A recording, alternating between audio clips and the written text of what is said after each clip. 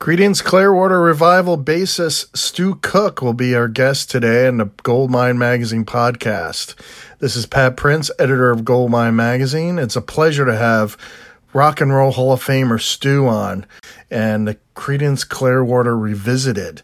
They actually are on their final revival tour, which will be ending in February. They'll be touring in South America as well, but they're also doing some benefit concerts.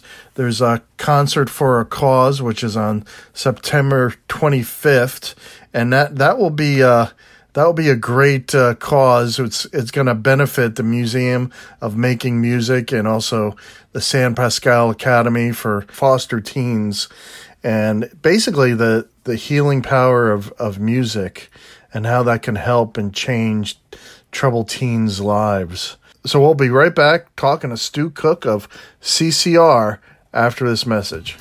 Hey, I'm Ronald Webb, and this is Patrick Prince. And together we host the Goldmine Radio Hour, the show that features the latest issue of Goldmine, the Music Collectors Magazine. Tune in Sunday at 7 p.m. Eastern Time on CygnusRadio.com.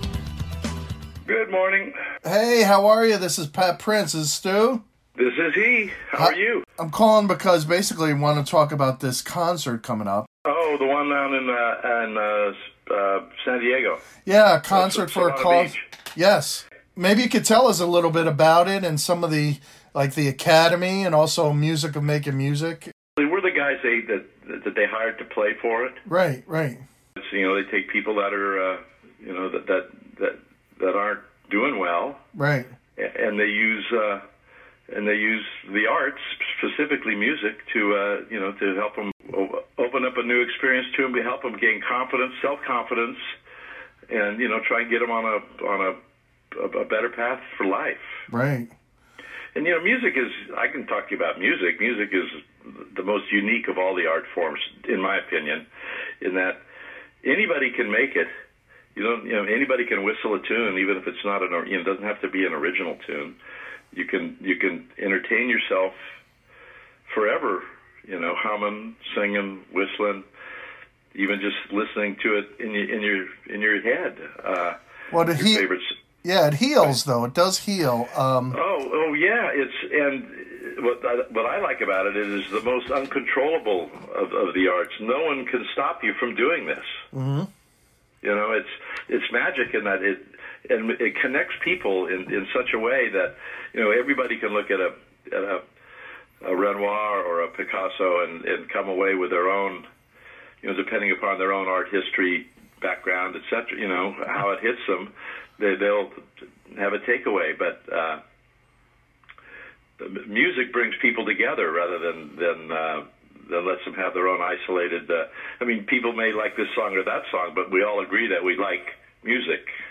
Yeah, and also transforms, classes and race, and so you don't. Oh yeah, look at Creedence is a perfect example.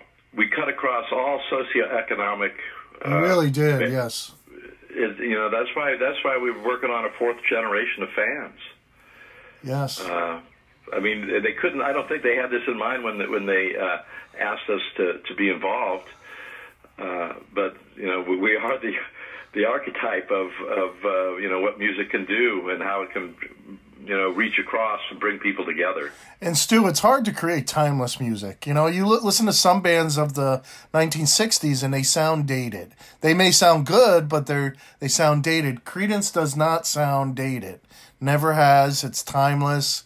In fact, when I test a stereo, I usually use the Creedence test to see if it really? Sounds good. Yeah. Oh man, that's something. I hadn't thought about that. I'm going stereo shopping today. As a matter of fact, I hate to do that. Pull out my credit card and there's my name on it. But it's usually the speaker. It's usually to test speakers because. Yeah, right. Yeah, I'm going down to buy a couple of stereo systems for a house my wife and I are building for our second home, and actually she's building it. I'm just kind of buying the stereos. So I don't get to do too much. I get to approve. Yes, that's great. As long as she doesn't pick out your basses, that's. She pretty much lets me have my toys. Yes. I got my bases. I got my drone. So this is a bittersweet year for Doug Clifford and myself because of this is our final year of actual road dog touring. Yeah. Well, you're still gonna play, perform now and then, right? I hope. Well, yeah. The now and then are the operative words. We don't ever like to close the door, but we certainly know that that we're done with the constant summer out. Right. The whole thing of being on the road has lost its appeal. We love the performing is the magic. Yes. That which is back to the purpose of your call. It's like we can't it's really hard to let go of this. Yeah. Because of we see every night what happens between the band and the audience as the chemistry starts heating up and we start to make a good connection. And the energy starts to flow both directions. Revisited has been around since '95, correct? It's we are the world's history's most successful band, not banned. We really are. I mean, we sort of pioneered the whole idea that you could do this without key members. That's true. Which is big now, and you're right. I don't know if it was that big in the '90s. There was. I mean, there's always been, I think, groups, but they've usually been focused around, the more, the singers, right? Right. Writers, not so much. Writers are usually in the background. In our case, the writer was a singer, but in just in terms of how we did it, we had no idea what was going to happen when we started this, but right. The fans told us that they liked it. Oh man, I just heard the Woodstock album that just came out. That is fantastic. Something else, huh? It is, and I always wondered why you weren't on the soundtrack and to begin with. We were on the audio. Yes. Atlantic Records is before WEA, I guess, or it was early WEA. Released a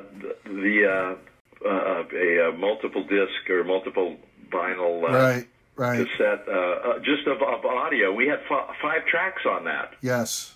We snuck around Fogerty and convinced Atlantic that we had the unlitigatable right to do this.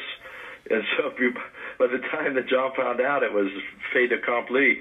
Yeah. And but because his image, everybody holds their own the name and image rights unless they sign them away, and he objected to his image being used. So, I mean, Michael Wadley and I were like, it was the 25th anniversary director's cut, and Michael really wanted the band to be included. Fogerty wouldn't let us be included in the first one, right. Telling the band that we didn't play well enough, but there was other reasons. That was not the true reason, because it sounds great. We knew how well we played. It was a tough go, but we just put our heads down and did what we always did. We gave it a journeyman effort. Right. You always do the best you can. That was the way Creedence operated. You gave it your best, and at the time, it was just another festival, right? You didn't realize the nobody impact. knew until it was over what had actually happened, and they could see that this was an impossible event that actually came off. It did too. And the failures since then only further show what a cosmic, or yes, some kind of planet-aligned weekend that was. It can't emphasize that enough. when you look at the film, the bands are just literally the soundtrack to an unexplainable event. Yes. We could have got one song in there. I mean, if we got a whole album of good performances now. But that Woodstock album, yeah, go ahead. I'm sorry. We could have gotten one song in there, but John just had another agenda, and it was just that by then, there was already stress within the band between Tom and John, anyhow. So, but you know what?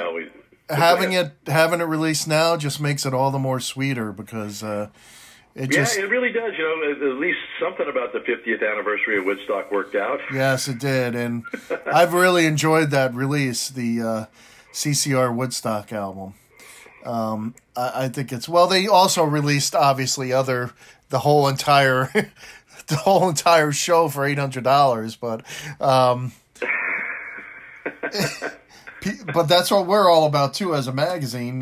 These new box sets, these collecting all this stuff. It's fun. It's fun for the collector.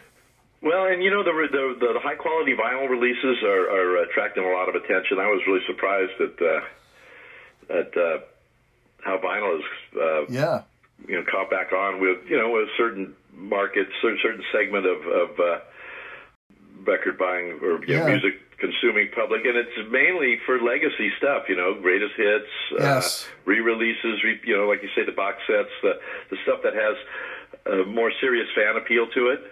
Yep. It really is. And they like all the extras too. The collectors. Oh yeah. Yeah. Well, they're doing a good. I think Concord's doing a great job with putting together. I think there's like 48 songs, right? They just keep coming out. Yeah, it's I look at the set list of Revisit It, and it's like every song, even to the layperson that is not maybe a avid music fan, they would recognize any song. You could put them at a Revisit It concert, and they don't have to be a huge. Yeah. Going to work is a blast. Yeah, from the first song, people are going, yeah. Yeah. We're a good playing band. Yes. Even at our age, and the people just have their own relationship with a CCR catalog. That's we had no idea when we started this. We saw these teenagers showing up at the concerts, and we're going, "What are they doing here?" Yes. Do you get deep cut requests now and then? Yeah, the hardcores. Yeah. Well, we'd say, we did that one at Soundcheck. Right? We'll do Feel Blue 99.5. Sometimes we do Don't Look Now. Every once in a while, I can get Doug to play It Came Out of the Sky. Yeah. We got there's such a Run Through the Jungle. Oh, nice. It's such a deep catalog, considering its small size. You're ingrained in the American culture. People don't even have to be CCR fans. They know the music, and that's an amazing thing. Really, it really is. It truly, and it's not just in North America. No, it's not. It's all over the world. To various degrees, but it's from south of the border, from south of the Rio Grande to Antarctica, is particularly insane. Yes.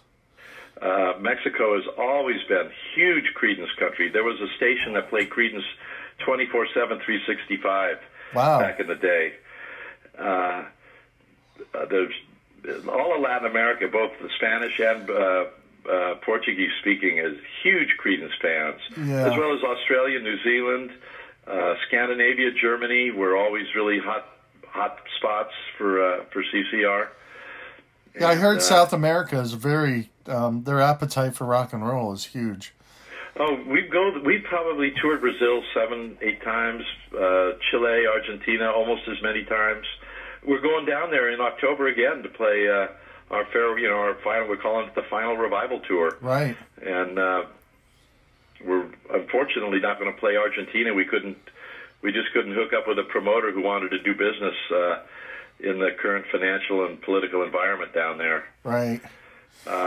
Sadly, because Buenos Aires was my favorite city in the world to play.